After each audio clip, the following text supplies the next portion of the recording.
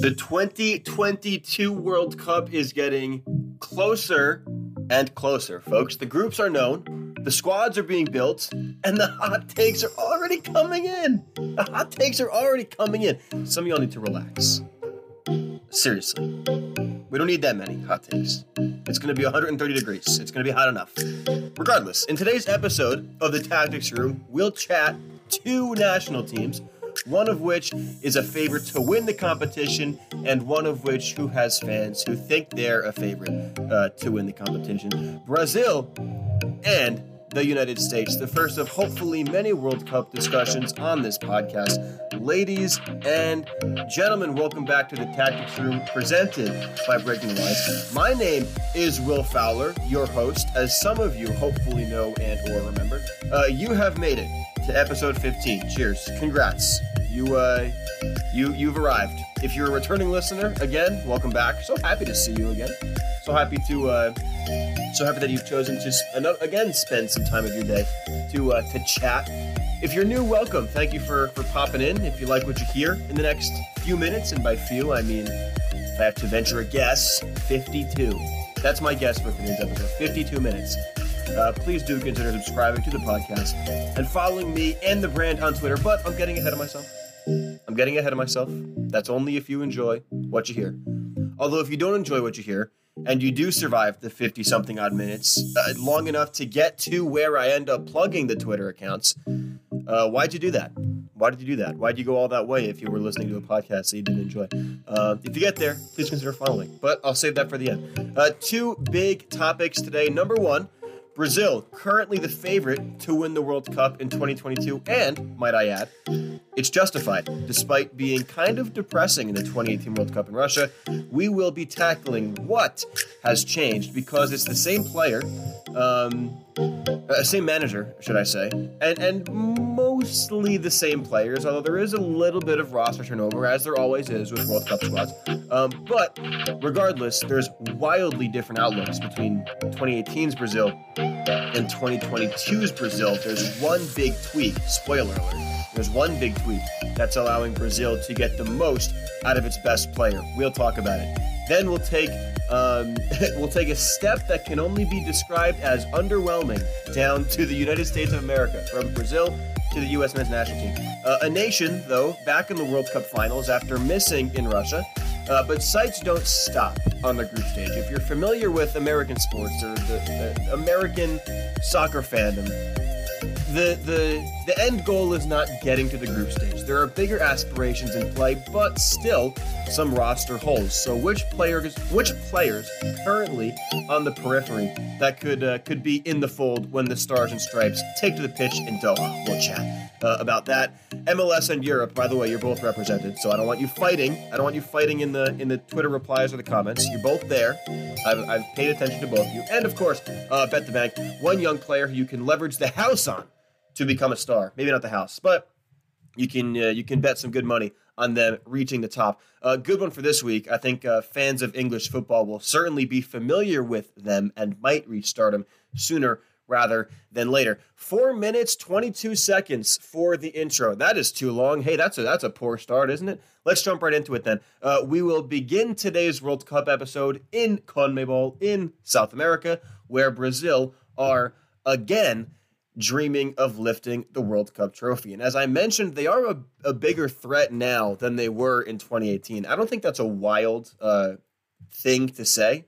Not that they weren't in that, top tier of contenders in 2018, but now it feels different. And, that seems to be the consensus surrounding this Brazil squad. They are the favorite, according to the bookies and the odds makers, to win as of, April 27th. And we all know that World Cup odds 7 months in advance tend to be the most accurate. /sarcasm. But regardless, Brazil are still the favorite to win the World Cup. What's changed is a couple of tactical and personnel tweaks. But those minor tweaks have allowed them to get the most out of their best player, which is, of course, Fred. No, it's Neymar, which wasn't necessarily the case in 2018.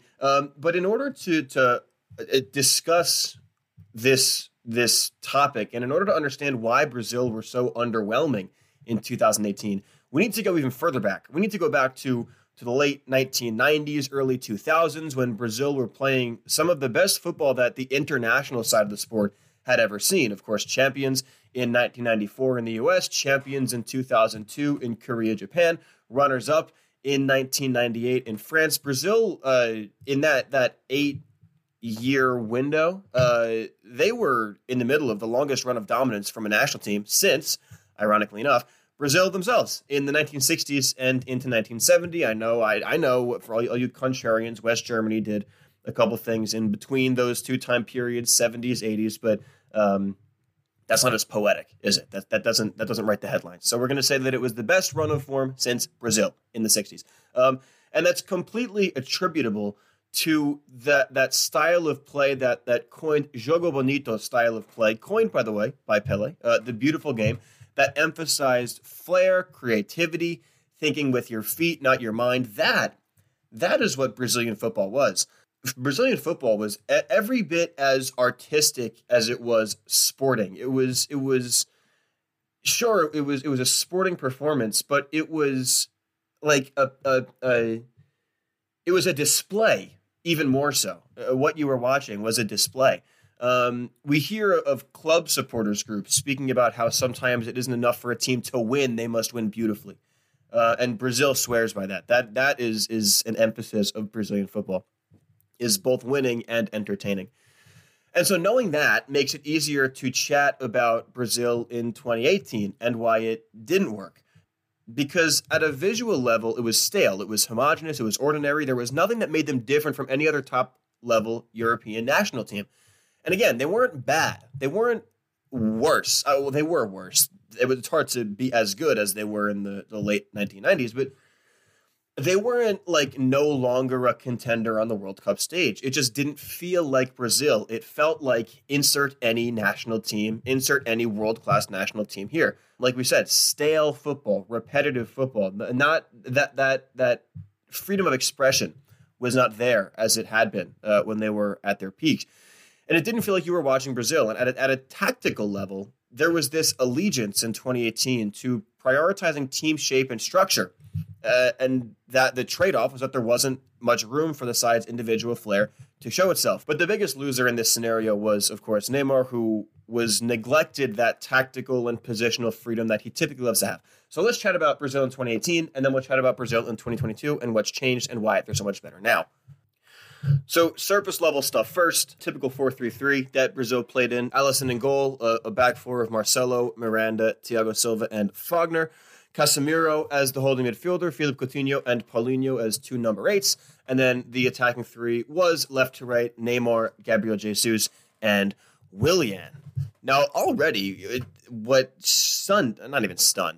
was intriguing to me was that there are players in this team that we don't hear from anymore. I mean, this was not 20 years ago. This was the last World Cup. Names like Miranda, Fagner, even Paulinho is by and large out. I mean, he's back in Brazil, back in Brazilian football. So there are names in this team that don't jump out at you.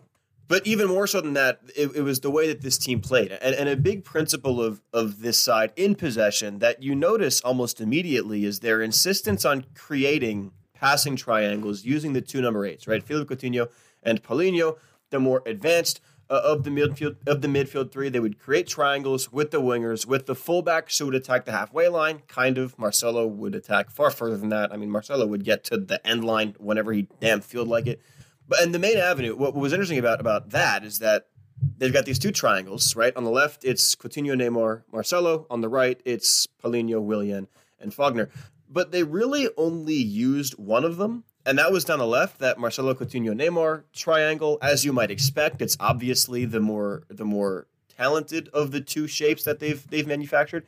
But the problem was that the one on the right wasn't really used. The triangle that included a more reserved fullback in Fagner and the less talented winger in Willian, it was kind of neglected. Like it was whenever Brazil built, it was mostly down that left flank. And that already creates an issue, right? Because if you're making it a point to build through the flanks the way Brazil wanted to in the World Cup at times, you need to be able to effectively use both flanks. You need to be able to effectively use both triangles that you're creating with your number 8s, or else the defense will tighten up, they'll press harder, they will commit more bodies to that stronger triangle because they know that's where the bulk of your progression and possession will be.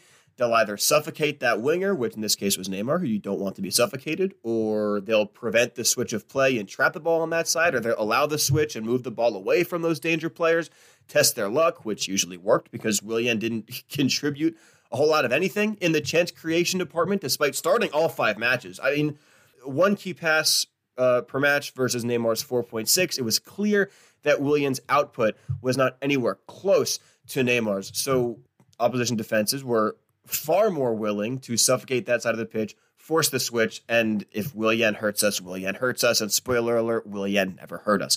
If you can use both triangles effectively, you can stretch the defense horizontally, maybe get Gabriel Jesus or the opposite number 8 into those vertical half spaces that you're now creating because they need to respect both sides of the pitch, but they weren't able to do that because they relied so heavily on this one triangle with Marcelo Coutinho and Neymar, and so already Neymar is not able to be as effective as he would have liked because there's no space for him to operate in.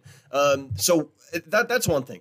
What do you do in response if you still really want to use that triangle? This is not a novel issue that Tite was the first manager in the history of the sport to ever have to deal with. Like, this is not rocket science, groundbreaking stuff. If you've got 2 triangles and you prioritize one over the other and the defense cheats towards that side.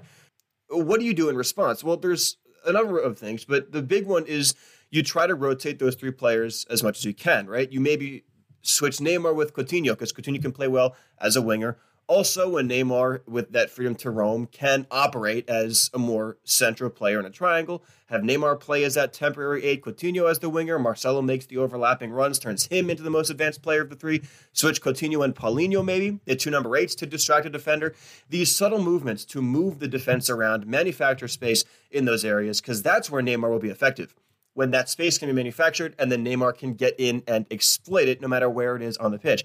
And this is where Tite's marriage to structural solidity kind of let him down because those switches didn't happen very often. Coutinho was usually burdened with that more central role, creating the chances, playing the incisive balls, running at the penalty area, running at midfielders and defenders to pull players out of the game, while Neymar stayed on the left side of the attacking 3 and oftentimes getting marked very, very tightly. And Tite didn't want to rotate the players as frequently as he should have. He wanted Neymar to stay over on the left. Why?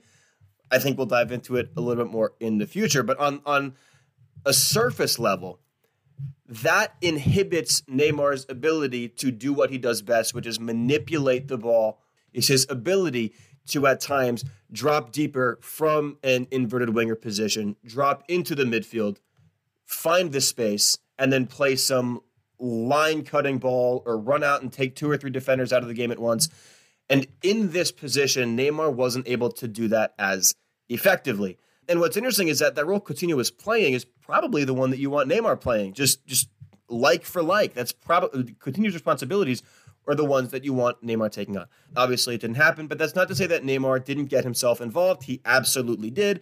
But when he wasn't with the ball at his feet, he was forced, whether it's forced or whether it was his own decision, but whatever, he was very passive in his movements so not to compromise the shape, so not to compromise that 4-3-3. He didn't drop into this space as frequently as he should have. He didn't have that same freedom to roam that we see him get now at PSG because that marriage to keep the attacking 3 in shape, Neymar, Gabriel Jesus, and Willian. Obviously, if Neymar moves away from it and drifts somewhere else, the shape is compromised. That's a trade that Tite wasn't interested in making, for better or for worse, mostly for worse. That was an instruction for Willian as well, not to compromise the shape, which is fine, because he's at his best when he's running at defenders with the ball, so keeping him pinned in that right wing position was not the end of the world, probably the smart thing. But Neymar is so good when he can hunt for those pockets of space in the center of the pitch, exploit them. He didn't really get the chance to do that in the system that Brazil used in 2018, so much of that creative burden, as we said, in the center of the park, up to Coutinho. And then while Coutinho and Paulinho stayed in the center, Neymar wreaked havoc against the opposing right back, defensive midfielder. Still not a bad role, not a bad job. And he did that very, very dutifully. But I think it didn't unlock the best out of Neymar. That insistence on keeping the shape and using Coutinho and Paulinho as the creative players through that central channel. They also, I mean, say what you want about the importance of this. In 2018, certainly it maybe is less important than it would be now, for example. They didn't press super frequently out of possession, Brazil, which limited Neymar's influence in counterattacking opportunities. Only 174 pressures per 90, 19th in the field, according to FBref. Now, that could be partly just because they kept so much possession of the ball. I think it was at or near 60% possession in a relatively weak group with Costa Rica, Switzerland, and Serbia, ? I believe it was Serbia. If it wasn't Serbia, then I'm going to look like a fool. But when they did lose it, even in moments when they did lose it, they did seem rather content to back off, reorganize into that 4-3-3 or 4-1-4-1 instead of trying to win it back high. And, of course, that limits what Neymar can do in counterattacking opportunities. So if we want to go uber, ultra, mega hindsight bias, it's very easy to look at Brazil in 2018 and say that they were destined to fail just because of this insistence on structure, which again is not a overwhelmingly Brazilian mindset, not to generalize an entire nation's theory on football, but you think of Brazilian football when it was at his best, it's an art, right? It's the individualistic nature of it is what makes it so attractive, and that wasn't present in 2018.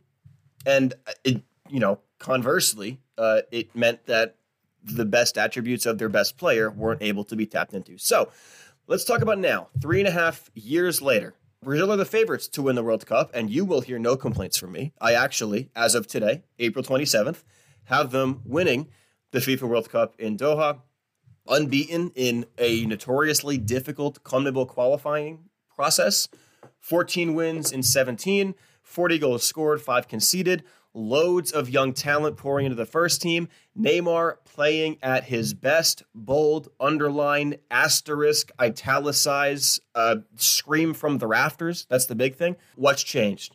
That's the question. Again, we'll start with the on paper surface level stuff. It's a 4-2-3-1 compared to a 4-3-3. Actually, asterisk, because it's a 4-2-3-1 is the preferred shape. We still see Tite use that 4-3-3. We saw him use it at times in qualifying, but it seems like in the big game, and predominantly, Tite prefers a 4-2-3-1. Why? It provides a more stable base for both your out-of-possession shape and for ball progression.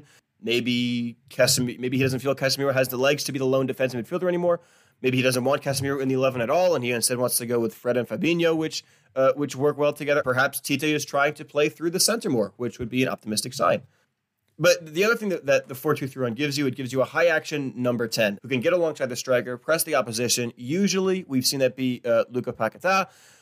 Wingers that are game breakers with the ball at their feet, players like Vinicius, Rafinha, Antony, and of course Neymar can fill in either one of these roles as the number 10. As a winger, he's popped up in both. So that's on the surface, this structural shift from a 4-3-3 to a 4-2-3-1 and why it suits them. But in practice, Neymar's role is far more dynamic. It doesn't really matter if he's starting as a winger on the left or as the number 10. And that's because the first big change is that positional freedom that we just chatted about for 10 minutes, maybe even more, that he wasn't granted in 2018. What I think was the nail in the coffin for Brazil in 2018, one of that positional freedom that he didn't get in favor of team shape has now been granted to him. He now has that positional freedom. I wish this was anything other than a podcast because I would show you the heat maps from 2018 World Cup versus 2022 World Cup qualifying. Like, it's staggering. Anybody with 2 eyes and an understanding of colors could see that these two things are very, very different. And of course, he's excelling in this role because why wouldn't he? It's the reason why he's so unplayable on his best day. It's interesting because some of Neymar's best moments at the 2018 World Cup, as disappointing as it was relative to the expectations, were some of his best moments were when he was linking with players in the build-up and progressive phases, which seems kind of antithetical to what his role was, which was the team's goal scorer. Little hint at why maybe Tite wasn't as eager to let him drop into deeper spaces in 2018. But again, I'm getting ahead of myself. I'm jumping the gun. I've got my notes. We'll get to it in due time.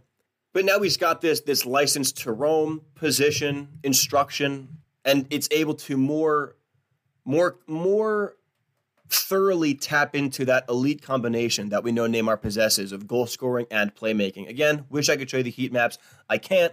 But his World Cup 2018 heat map, very left side heavy. His CONMEBOL 2022 heat map, much more expansive, much more balanced. He's taking up positions everywhere on the pitch. And when I said that Neymar was at his best back in the mini pivot, the mini segue into this 2022 portion, that appears in basically every single number as well. 3.6 key passes per 90 led CONMEBOL, should I say, because CONMEBOL qualifying is over and Brazil ran through it. 3.6 key passes per 90 led CONMEBOL. 5.5 dribbles completed at a 66% success rate is bullying. That is outrageous. He should be serving 25 to life for a number like that. Are you kidding me? 5.5 dribbles completed at a 66% success rate? Why even put a defender in front of him? He's going to get by him. That's how good he was with when he was running with the ball in World Cup qualifying. 11 big chances created, nearly doubled the next best, which was Rodrigo de Paul at Argentina. 8 goals, 8 assists, pretty convincingly, I would say. And I hope that I've convinced you. Pretty convincingly the player of South African qualifying. And again, it's not rocket science trying to figure out why. It's when he can pull the reins and dictate the way that Brazil play instead of, respectfully, Coutinho, Paulinho, and aging fullbacks, things go smoother. What a novel idea. What a groundbreaking idea. Let your best player be in charge of attacking moves. It's wild. He forces opposing players to make a decision. He pulls players away from what their assigned zones are. He opens up space for others to exploit. And he does it all at a world-class level in a world-class national side. And that's all well and good. That's spectacular. There is one other key difference why Tite might be more willing to do that now than he was in 2018. Curveball. Here we go. Out of the blue. What was behind the curtain? Well, it was this extra little nugget, extra little tidbit. Part of the reason why Tite was so hesitant to move Neymar away from those traditional positions that you would see an inverted winger take on, those vertical half space positions, those 1v1 with the fullback positions, the reason why Neymar was pretty much glued to those is because there wasn't. You look at that Brazil team from 2018, and there wasn't another definitive, reliable, trustworthy goal scorer in the team. And Tite probably felt like he needed Neymar in positions closer to the goal, because not because Neymar wouldn't have been effective by dropping deeper, but instead because when you moved him away from goal, for example, dropping into space to progress the ball, there wasn't a player still in the attacking third that you were comfortable with taking a chance if Neymar created one for him. Gabriel Jesus in 2018, come on. I mean, he started all 5 games at striker for this Brazil side. He was not the poaching goal scorer that some other national teams boasted. Paulinho, come on. Willian, don't make me laugh. Neymar was the team's chief creator and chief goal scorer. But I think Tite felt like he could only pick one because there was not this embarrassment of riches that Brazil had. So he chose to keep Neymar higher up the pitch, sacrificed some of his playmaking ability in exchange for him to always be in threatening goal-scoring positions. That's why I think Neymar was handcuffed to that spot. And that's my full analysis of why I think Neymar was handcuffed to that left wing spot and why we didn't see him roam as much as we would have liked. Again, hindsight is 2020. It's easy to look at Neymar's form now and say, why wasn't he doing that then? But I think that's the reason. That's a big reason why Tite felt like that's where he needed to put Neymar, is because when you took Neymar away from those positions, you couldn't trust Gabriel Jesus or Willian to consistently take a chance. Like my litmus test for this is if you in 0-0, right, 88th minute, ball falls to blank from 12 yards out. Do you trust them to bury the chance? Neymar, obviously. Gabriel Jesus, Willian? I am far more hesitant to say yes. That's my litmus test. And so I think Tite felt he needed to keep Neymar in those positions. Didn't allow him to drop and create. Left the responsibility for Coutinho and Paulinho, who, by the way, were fine. They were good, but it wasn't Neymar good. Speaking about how things have changed over the last 3.5 years, the development of elite-level forwards for Brazil has been superb, and that is no longer the reality of Tite and Brazil's situation. We see players like Vinicius, who's finally emerged into a top forward. We knew he was elite in 1v1 scenarios, dribbling with the ball at his feet. He always has been. He had been since he arrived at the Bernabeu. But this season, he's finally emerged as somebody who can find the back of the net as well. I did a piece a bit earlier in the season about his refined goal-scoring numbers. He's more efficient in the goal-scoring department. He's obviously scoring more goals as well. Prefers to play on the left where Neymar plays. Perhaps including Vinicius in the lineup gives Neymar more freedom because you've got somebody to stay in those positions at left wing.